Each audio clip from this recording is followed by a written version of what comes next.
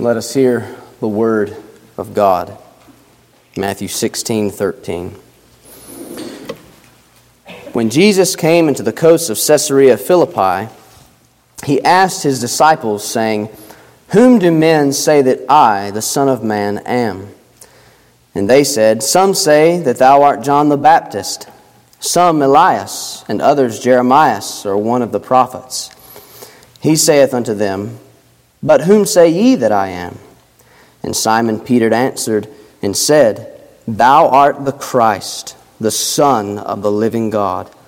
And Jesus answered and said unto him, "Blessed art thou, Simon Bar-Jonah, for flesh and blood hath not revealed it unto thee, but my Father which is in heaven. And I say also unto thee, that thou art Peter, and upon this rock I will build my church, and the gates of hell shall not prevail against it. And I will give unto thee the keys of the kingdom of heaven. And whatsoever thou shalt bind on earth shall be bound in heaven, and whatsoever thou shalt loose on earth shall be loosed in heaven." Then charged he his disciples that they should tell no man that he was Jesus the Christ. Amen. We'll end our reading there. Trust the Lord to bless His word to all of our hearts. Let us pray one last time and ask for His help. Almighty God and our Heavenly Father, we do come one final time to ask for Thy help in the preaching and in the hearing of the preaching of the Word of God. O Lord, we know that Thy Word is powerful. It is all prevailing. It will accomplish that which You send it to accomplish. And so, Lord, we ask that as Thy Word is preached this morning, You will undertake for us. Lord, that You'd help us all to hear it aright. Lord, that we would be able to take Thy Word and apply it to our lives. We pray, therefore, fill us all with the Holy Spirit and give us help as we seek to worship Thee through this means, hearing Thy message that we trust will be in season for each and every one that is gathered here. For we ask in Jesus' precious name. Amen. Well, the verse we're going to focus on is verse 18. You know that the past 2 Sundays we've been considering this mini-series of Christ and His threefold office of prophet, priest, and king. And so we've come now to consider that kingly office of Christ. We've considered Him as prophet, that He is God's representative to men. We've considered Him as priest, that He is man's representative to God. And now we come to consider Him as king. And as king in that office, He rules over all as God and man. He represents in the other 2 offices, and He rules in this office. And so, verse 18, we read, "And I say also unto thee that thou art Peter, and upon this rock I will build my church, and the gates of hell shall not prevail against it." And so it's important for us to note the context of this verse. It occurs in Matthew's Gospel. Matthew's Gospel is very often associated more heavily with a kingdom focus. You see all the fulfillment of the kingly prophecies concerning our Lord Jesus Christ. And so that's really the greater context of this. And you see that in this portion, Christ has asked His disciples a fundamental question. Who am I? Who am I? That's what He's asked His disciples. And that's the context of when this verse occurs, coming off the back of Peter's divinely inspired and Spirit-led response. As the disciples are giving these possibilities of what men say, who men say that Christ is, the Lord reveals to Simon Peter that He is the Christ, the Son of the living God. And that is the basis for what is said in verse 18. And really in verse 18, what Christ is teaching us is that He is the sure foundation of His kingdom. And that based upon Himself, He is going to, without fail, advance His kingdom against all His enemies. And so, as we've come to, again, another huge subject, and we can only consider one aspect, at least we're limiting it to that, we're coming to consider this aspect of his kingly office. We think of Christ as a king who rules over all as God and man, and it's so comforting to realize, even as we begin to consider this subject, that this is a king that will never be replaced. Think of what we read in Acts 2, verse 30. Speaking of David, the Apostle Peter, "Therefore, being a prophet, and knowing that God had sworn with an oath to him that of the fruit of his loins, according to the flesh, he would raise up Christ to sit on his throne, he, seeing this before, spake of the resurrection of Christ, that his soul was not left in hell, neither his flesh did see corruption." And so as we come to consider this king this morning, Christ has been established on his throne, and he will never be removed from that throne. He is risen, and he has ascended to heaven with his arms stretched out, his hands stretched out, as we read in the end of Luke's gospel, to bless his church.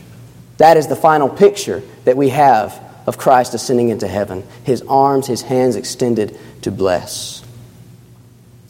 And so we live in days of great anxiety, do we not? We live in days of great doubt and discouragement. You look on the left hand, you look on the right hand, you can find something with very little effort. You can find something to be anxious about or doubtful about or discouraged about in the world. All the things that are going on, all the troubles of the church, all the different battles that we're facing individually and corporately in the body of Christ. And so this is a subject that Christians desperately need to be grounded in. And this is a text that every Christian needs to saturate their soul with. "Upon this rock I will build my church, and the gates of hell shall not prevail against it." This is a little bit of a side note, but when I was newly converted, I used to think about this text in a different way than I do today. I used to envision that God's people were in this fortress, right? We're held up there, and no one's going to get to us because God's protecting us. Christ is protecting us. But that's not the imagery of this verse. The key to this verse is the gates of hell shall not prevail against us. This is not a defensive text. This is an offensive text. The gates of hell speak of the defense of Satan's kingdom. In other words, the church, Christ through his church, is advancing toward the gates of hell. And they're not going to prevail against us. That's the imagery here. And it becomes a completely different picture when you see it in that light. And perhaps you saw that long ago and you're thinking, well, duh, but for me it took a little longer. And yet today I'm greatly encouraged by it. And so, from this text, as we think about the kingly office of Christ, I want to speak to you about Christ advancing his kingdom. Christ advancing his kingdom. And the first thing we want to consider here from this text is that Christ has a kingdom. Very simply, Christ has a kingdom. "Upon this rock I will build my church." My church. That's the phrase we want to consider here. Christ has a kingdom. You see also in light of verse 19, he speaks of the keys of the kingdom of heaven. And so we have this picture here of this kingdom of Christ advancing toward the gates of hell. And we recognize then Christ has a kingdom. The first thing I want to see about that kingdom is that this kingdom is a spiritual kingdom. This kingdom is a spiritual kingdom. Christ says that it is my church. And he speaks of the keys of the kingdom of heaven. And he said to Pontius Pilate when he was being interviewed by him in John 18:36, "My kingdom is not of this world. Else would my servants take up arms and fight." And so as we think about it as a spiritual kingdom, we recognize that it is therefore unlike other kingdoms. It is not seen in the same way as other kingdoms. And yet it surrounds all other kingdoms, and it is vaster than all other kingdoms. It encompasses all other kingdoms. And so it is a spiritual kingdom. That's very important to recognize here. But the other thing we want to see here is that even though it's a spiritual kingdom, this kingdom has a visible representation on earth. This kingdom has a visible representation on earth. Again, he speaks of my church. But in connection with verse 19, even though he refers to the keys of the kingdom of heaven, he is giving authority to officers who will be ministering on earth. And so this brings us to consider the fact that there is a visible representation of this kingdom. And our larger catechism helps us here as the question is asked, how doth Christ execute the office of a king? In question 45, and it says, Christ executeth the office of a king in calling out of the world a people to himself and giving them officers, laws, and censures by which he visibly governs them. By which he visibly governs them. And so really we're being pointed to here the importance of the visible church, the importance of the local body of Christ, and how he has ordained it to be so that he would visibly rule on earth through local churches. And so, it can be seen, this kingdom that we're thinking about, this visible representation of it, can be seen in the assembly of the called out community. Those who've been called out of the world into a local body, into the greater body, the universal church, but then that manifests in being united to a visible body. And so wherever there is an established local gathering of true Christians, there is a partial, visible manifestation and representation of the kingdom of Christ. Now, what is the point of that? The point is, we may not be much to look at this morning. You recognize that. And other churches may not be much to look at various seasons. We don't think of ourselves as people who are a part of this great and glorious kingdom. We don't think of ourselves in those high and lofty terms, and yet we are a visible manifestation of the kingdom of Christ. And it's so important to remember that as you gather here, as you go out in this community, a visible representation of His kingdom, established with authority by the King Himself. And you see this language used of the church throughout the Old and New Testament. And so it's helpful for us just to note this imagery.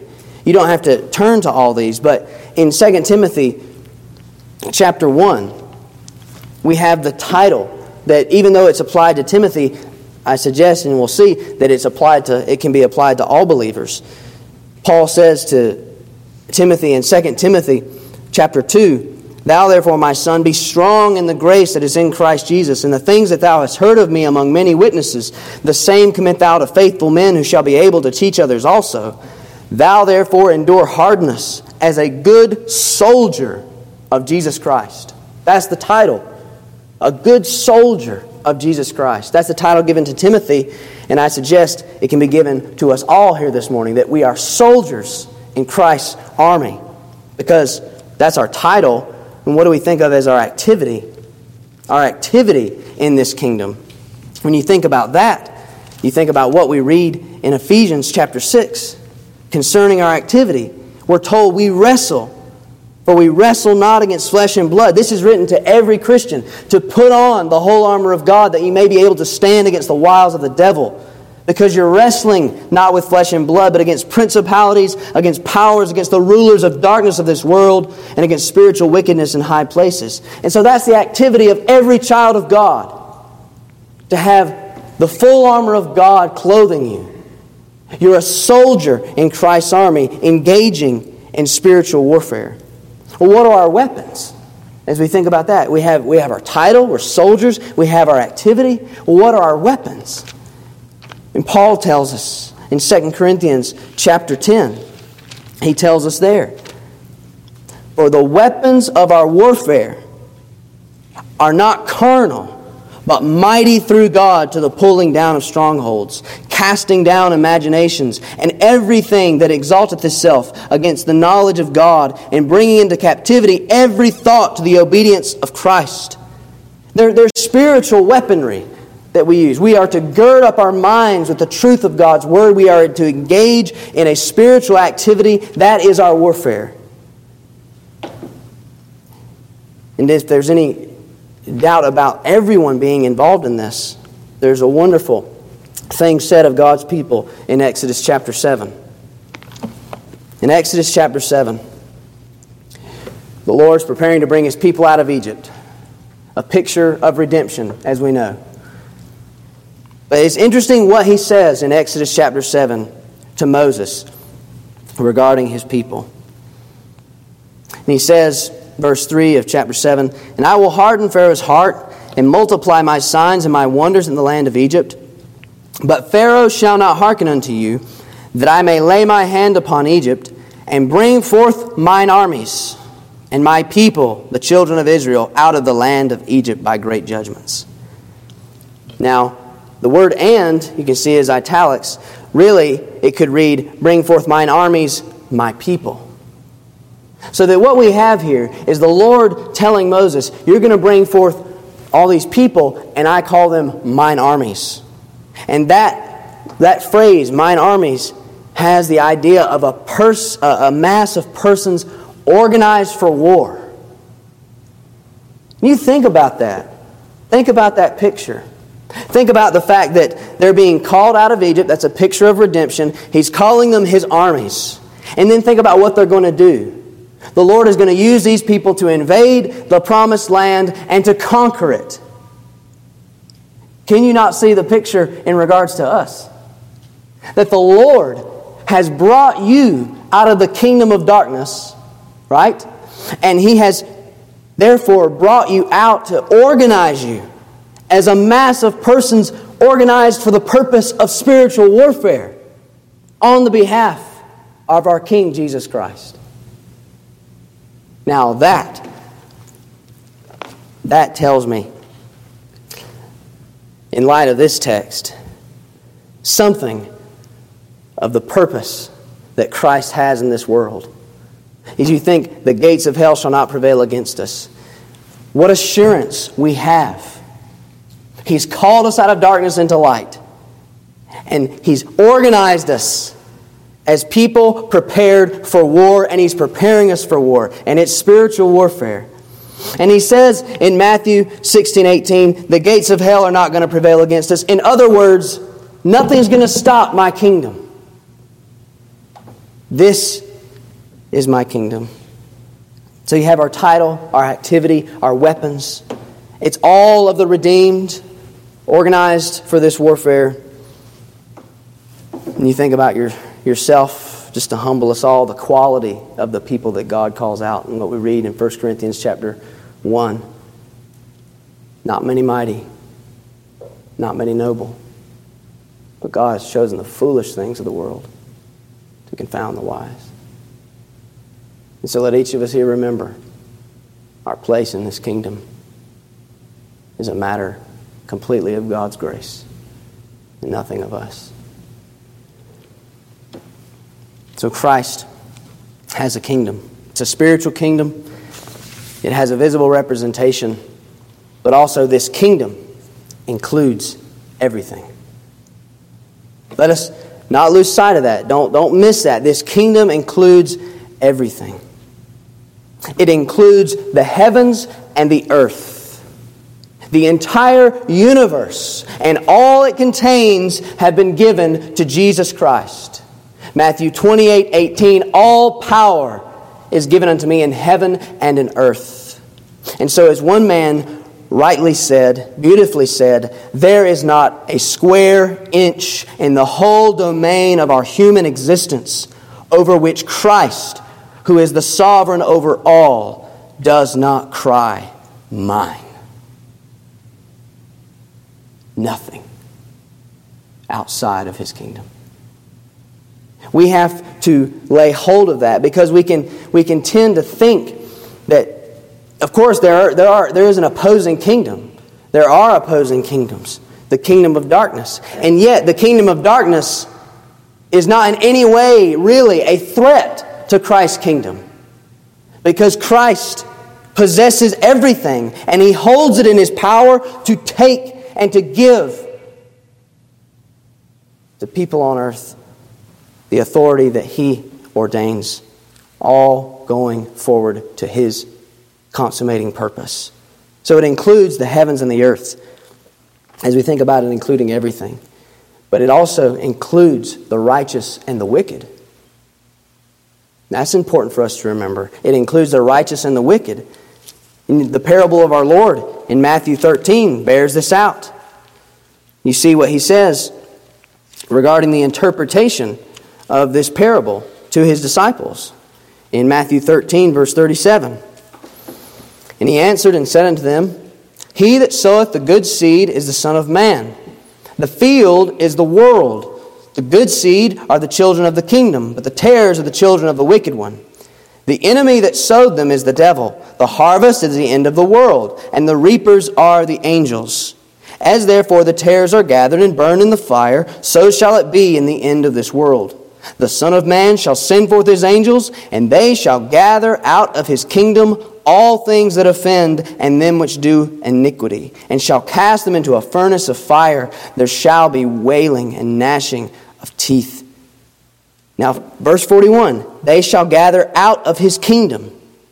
In other words, this kingdom has within it the righteous and the wicked in terms of its vastness and everything that it includes. And yet there's coming a day where all the wicked will be removed out of the kingdom. But they are not outside of the dominion of Christ. That's the point. That's why we're taking time to think about this, because it includes everything. Christ has authority over it all. Nothing is outside of His dominion. And so this kingdom includes everything. So it's spiritual, it's visibly represented partially on earth. It includes everything. And this kingdom will one day fully manifest. This kingdom will one day fully manifest. What our Lord says in Matthew 16:18 bears this out. He says, upon this rock I will build my church. Build. That word build communicates this picture to us that there is a goal or a point of completion that this is all driving to. It's not as if Christ is saying, I will build my church and it's just going to perpetually be builded. No, currently this kingdom is only partial and imperfectly seen. It contains friends and foes. It is still marked by the effects of sin. But what we read in Revelation 21 is coming. What we read there in Revelation 21 regarding the coming of Christ's kingdom. Revelation 21 verse 1, and I saw a new heaven and a new earth. For the first heaven and the first earth were passed away, and there was no more sea. And I, John, saw the holy city, New Jerusalem, coming down from God out of heaven, prepared as a bride adorned for her husband. And I heard a great voice out of heaven saying, Behold, the tabernacle of God is with men, and He will dwell with them, and they shall be His people, and God Himself shall be with them, and be their God. And God shall wipe away all tears from their eyes, and there shall be no more death, neither sorrow nor crying, neither shall there be any more pain, for the former things are passed away. What a day that will be, when my Jesus I shall see. When I look upon His face, the one who saved me by His grace. And when He takes me by the hand and leads me to the promised land. What a day. Glorious day that will be. This kingdom will one day fully manifest. And the second thing we want to consider here, not only that Christ has a kingdom, but the second thing is that Christ is advancing His kingdom. Again, straightforward, but let's think about it. Let's think about how this is happening. He's advancing His kingdom. We know that. It's straightforward from the text. But how is He doing it? Well, the first way He's doing it is that it is advancing based on who Christ is. It is advancing based on who Christ is. He says, upon this rock. Upon this rock. And so, the fundamental question here is, what is this rock? No doubt you know this is a controversial verse of Scripture. What is this rock? Is it Peter? Is it the Apostle Peter? Well, why do some think it's Peter? Let's not just, count that as invalid at the start. Why do some think it's Peter? Well, they think it's Peter because of the connection with his name. Thou art Peter, and upon this rock. And so they argue that way. Then in verse 19, I will give unto thee, speaking to Peter, the keys of the kingdom of heaven. And whatsoever thou shalt bind on earth shall be bound in heaven. Whatsoever thou shalt loose on earth shall be loosed in heaven. And so they argue, therefore, that, see, it's referring to Peter. He's the rock.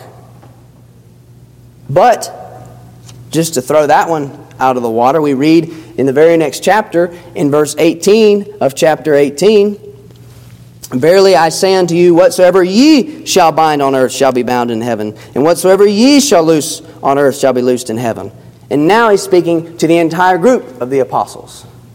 And so it wasn't that the Lord is necessarily singling out Peter to the point where he's excluding the other apostles, but that's where some conclude. So that's partially why.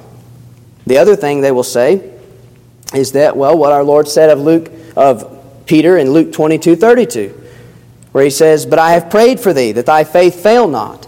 And when thou art converted, strengthen thy brethren.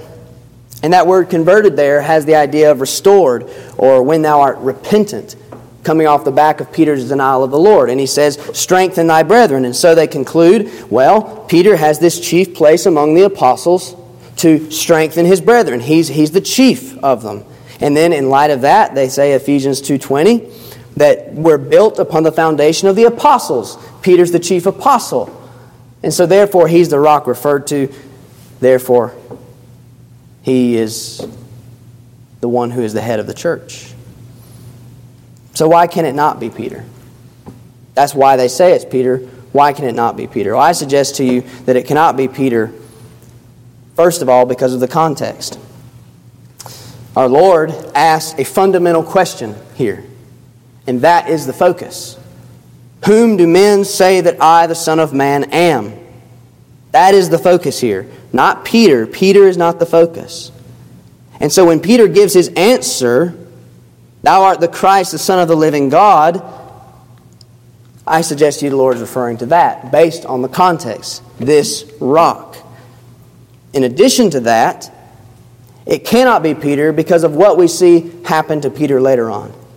In Galatians 2, where Paul says that he withstood him to the face because he didn't behave himself rightly among the brethren. He wouldn't eat with the Gentiles in front of the Jews. And Paul charges him in that chapter of marring the gospel picture of the division between Gentiles and Jews being taken down. And so Peter had to be withstood to the face. And what our Lord says about this rock, that it's on this foundation that He's going to build His church. It can't be a flawed foundation. There can't be any room for error in this foundation. And I know we're taking time with this, but I just want us to be clear that this rock is none other than Jesus Christ, the Son of God. And this is so clear when you zoom out and you see the context of just the other scriptures in the Old and the New. You think about the one who's called the rock in the Old Testament in Psalm 18 and Psalm 61. The Lord is the rock in those passages. And if we continue on to read in Ephesians 2:20 that we're built upon the foundation of the apostles and the prophets, Jesus Christ Himself being the chief cornerstone. And if there was any other doubt, what Paul says in 1 Corinthians 3, verse 11, makes it abundantly clear that it could not be anyone else. If you back up to verse 9, For we are laborers together with God. Ye are God's husbandry, ye are God's building. According to the grace of God, which is given unto me as a wise master builder, I have laid the foundation, and another buildeth thereon. But let every man take heed how he buildeth thereupon. For other foundation can no man lay than that is laid, which is Jesus Christ. And so, I trust it's clear. It is Christ, and none other can ever be this rock. Even as you think about the Old Testament prophecies, and we're not going to go look at all the Old Testament prophecies, but we were reading in family worship the other night, Genesis 22. And I take time to share this with you because I had never thought about this. In Genesis 22, they've just come off the mount from going to sacrifice Isaac. You know the story. And this is what the angel of the Lord says to Abraham regarding his seed. Verse 17, that in blessing I will bless thee, and in multiplying I will multiply thy seed as the stars of the heaven, and as the sand which is upon the seashore. And thy seed shall possess the gate of his enemies. That's the phrase. Thy seed shall possess the gate of his enemies. Christ, the true seed of Abraham, the ultimate seed of Abraham, says the gates of hell shall not prevail against him. He will possess the gates of his enemies. He is the rock referred to here. And so as we think about that, what is Christ saying? Upon this rock I will build my church. Well, He's the Christ, the Son of the living God. And so that immediately points out all Old Testament imagery that refers to the Messiah and all the statements regarding who the Son of God would be and what He would do. And in other words, it's His person and His work that are the basis upon which the church advances and is builded. As we think about His perfect righteousness in fulfilling the law of God, and His perfect satisfaction of the wrath of God upon His people, and that proclamation of that message, and the Spirit applying that purchase of redemption to people, that is how Christ is advancing His church upon this rock. His redemptive work is the only proper foundation to build on. And the great thing about that, as we think about that this church is continually building to the point of completion, the building can never grow too great for this foundation. It can never be weakened. There can never be anything laid on this foundation that is greater than it can bear, because it is Christ, not a mere man. And so, as we think about those in the Roman Catholic Church, as we think about those who are deceived, who are following a false gospel, this is their message, that Peter was the rock. What a disgrace to a man who would have never claimed anything of that nature. They need to hear the true message. They need to hear that Christ is the rock, not Peter. And so it is advancing based upon who Christ is. But also, it is advancing through the exercise of His power. In Matthew 16:18, I will build my church. I will build my church. Through the exercise of His power, He's advancing this kingdom. Christ, as Almighty God, through the mere exercise of His will and His all-prevailing providence, is advancing His kingdom. All power is given unto Him. And we need to remember that. As you are living in this sin-cursed world, and as we talked about at the beginning, all these different things that we can look upon and find discouragement and be anxious about it, all power is given unto Him. He is advancing His church through the exercise of His power. And so, what we read in Daniel 4:34 needs to take root in our hearts in connection with this text. Listen carefully to this. And you think about this the next time you're reading the news, or you're listening to the news, or you're seeing whatever's going on in the visible body of Christ, whatever controversies or whatever that the devil would use to discourage you and put you in a place where you are hindered from service. Remember this in connection with this verse, Daniel 4:34. And all the inhabitants of the earth are reputed as nothing. Nothing. And He, that is God, doeth according to His will in the army of heaven and among the inhabitants of the earth. And none can stay His hand or say unto Him, What doest thou? That text we need in connection with this to guard our heart. That is not to say that there's not a biblical response to the things going on in this world. Proverbs 22:3, a prudent man foreseeth the evil and hideth himself, but the simple pass on and are punished. We're not supposed to just put our heads in the sand about things. But yet, if we ever come to the point where we begin to make an idol, we begin to so focus on everything that is going on that is negative against the church of Christ, that it hinders our service or puts us in a place of anxiety. We have to come back to the foundation. We have to come back to what Christ has said, I will build my church. So it is advancing through the exercise of His will. And it is advancing through the preaching of the gospel. It is advancing through the preaching of the gospel. Christ says, I will build my church, and the gates of hell shall not prevail against it. He's building it upon this rock. So like we've already said, the connection. He says, I will build it. And yet, what we're pointed to here, what we're pointed to throughout the rest of the New Testament, as we see the unfolding of this, we see that Christ uses means. He is a king upon His throne who has sent forth His servants to preach this message and build His church. And so one of the primary means that He uses is the preaching of the good news of who He is and what He's done. And this is so clear in the King's commission to His subjects.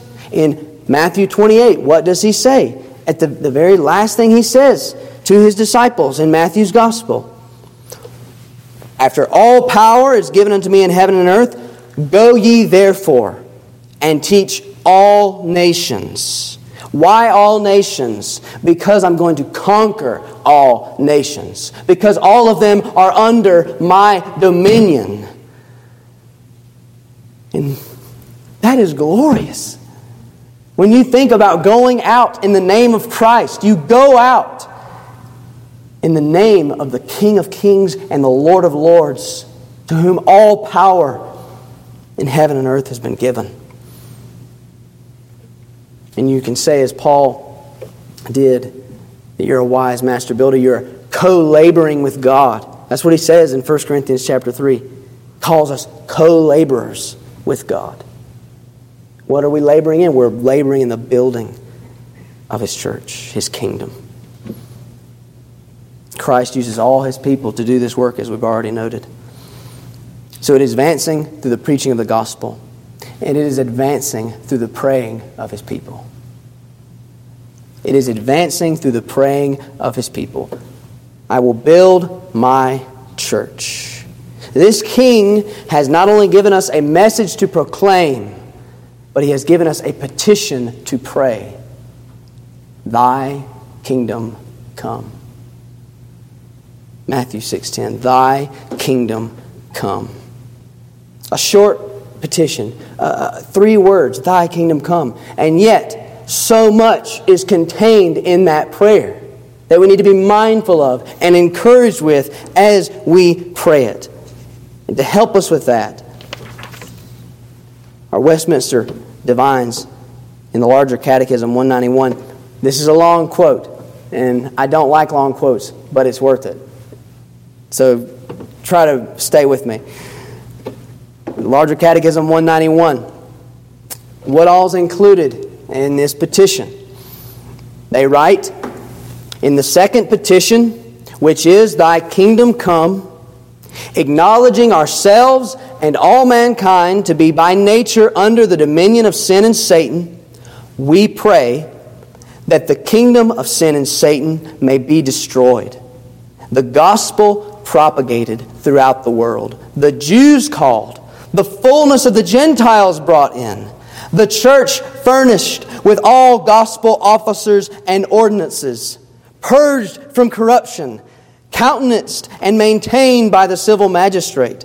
That the ordinances of Christ may be purely dispensed and made effectual to the converting of those that are yet in their sins, and the confirming and comforting and building up of those that are already converted, that Christ would rule in our hearts here and hasten the time of His second coming and our reigning with Him forever, and that He would be pleased so to exercise the kingdom of His power in all the world as may best conduce to these ends.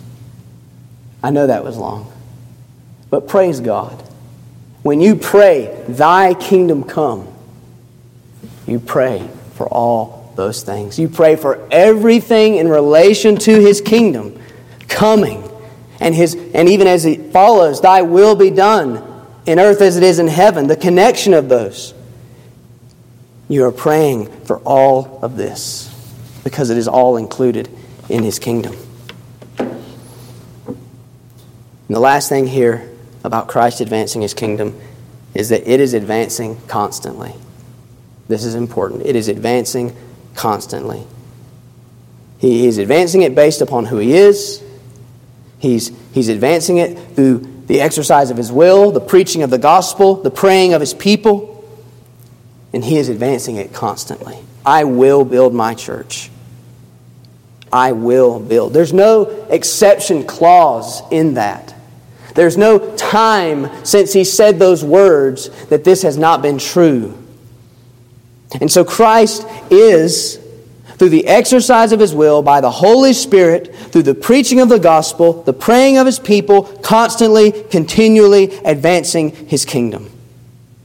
And this is what He does in subduing sinners to Himself. This is what He did in subduing you to Himself.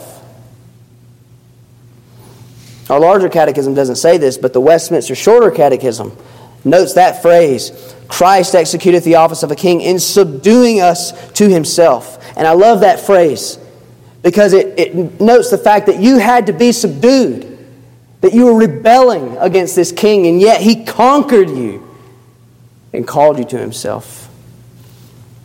And so we say it's constantly advancing. What do we mean? Because don't we read in 1 Thessalonians 2:18, the Apostle Paul said that Satan hindered us. Writing to them, he says, Satan hindered us in coming unto them. Well, what are we to conclude from that? Christ says He will build His church, the gates of hell shall not prevail against it. And Paul says Satan hindered us. Well, I submit to you that though individual efforts from our perspective may be hindered, and days may appear very dark, the cause of Christ is still advancing. It's regardless of our perspective, our limited perspective. You think about the early days of the church. There's so much today that people will, talk about as far as the darkness and everything. And it is dark. But you think of the early days of the church with Nero on the throne. And you think of what happened to those Christians. Being tormented and persecuted the way they were, tossed into the Colosseum to the lions. I read one account that Nero would stake Christians on poles after he had covered them in hot wax. And they would burn as torches in his garden. That's a dark day. And it's a dark day today, but that is something at least we have not seen. And that was at the very beginning. And yet even then, in the midst of that darkness, Christ was still advancing His kingdom. His kingdom has grown. It is as that mustard seed that has grown into the tree where the birds now come and lodge in its branches. It has never ceased to grow. What was said of him in Psalm 110? The Lord said unto my Lord, sit thou at my right hand until I make thine enemies thy footstool. The Lord shall send the rod of thy strength out of Zion. Rule thou in the midst of thine enemies. He is ruling in the midst of his enemies until they are made his footstool. It is as the Lord said to the Israelites as they're preparing to go into the promised land and conquer that land, which is a picture of the world. Exodus 23:30, by little and little I will drive them out from before thee, until thou be increased and inherit the land. By little and little. And so, it's been by small steps throughout the ages that the church has now come to the point where she can be found in countless places across the world. When she began, the New Testament church that is, began visibly with 120 people in a room praying for the outpouring of the Holy Spirit. By little and little I will drive them out from before thee until thou be increased and inherit the land. The third thing, the final thing, in regards to this text. Christ has a kingdom. Christ is advancing his kingdom. The advancement of Christ's kingdom cannot be stopped. Leave here today with that. The advancement of Christ's kingdom cannot be stopped. It cannot be stopped by any spiritual kingdom. The gates of hell shall not prevail against it. Shall not prevail. In other words, shall never prevail. At any time prevail. Satan do what he will, Christ's kingdom will not be defeated. In other words, what Christ is saying here is that he is going to storm the gates of hell. And there's nothing Satan can do about it. Not only is he going to storm them himself, but he's going to storm them with his people. Because I will build my church and the gates of hell shall not prevail against it. And so it cannot be stopped by any spiritual kingdom, and it cannot be stopped by any earthly kingdom. No earthly kingdom. No mayor, no president, no king in anywhere, no emperor can ever stop the kingdom of Christ, because every earthly kingdom is under the dominion of Christ. Why do the heathen rage and the people imagine a vain thing? You think, we're not going to turn there, but you think of what is said in Ezra chapter 1 regarding Cyrus. Cyrus, at that time, one of the most powerful men in all the known world. And yet we're told there that the Spirit stirred his heart to send God's people back to the promised land, so that we have the return from the exile. What are we meant to learn from that? That God rules over the mightiest of men, and they do according to his will. It cannot be stopped by any spiritual kingdom. It cannot be stopped by any earthly kingdom. It will conquer every other kingdom. There's nothing that you see in this earth that will withstand Christ's advancement. No one single opposing force will be left.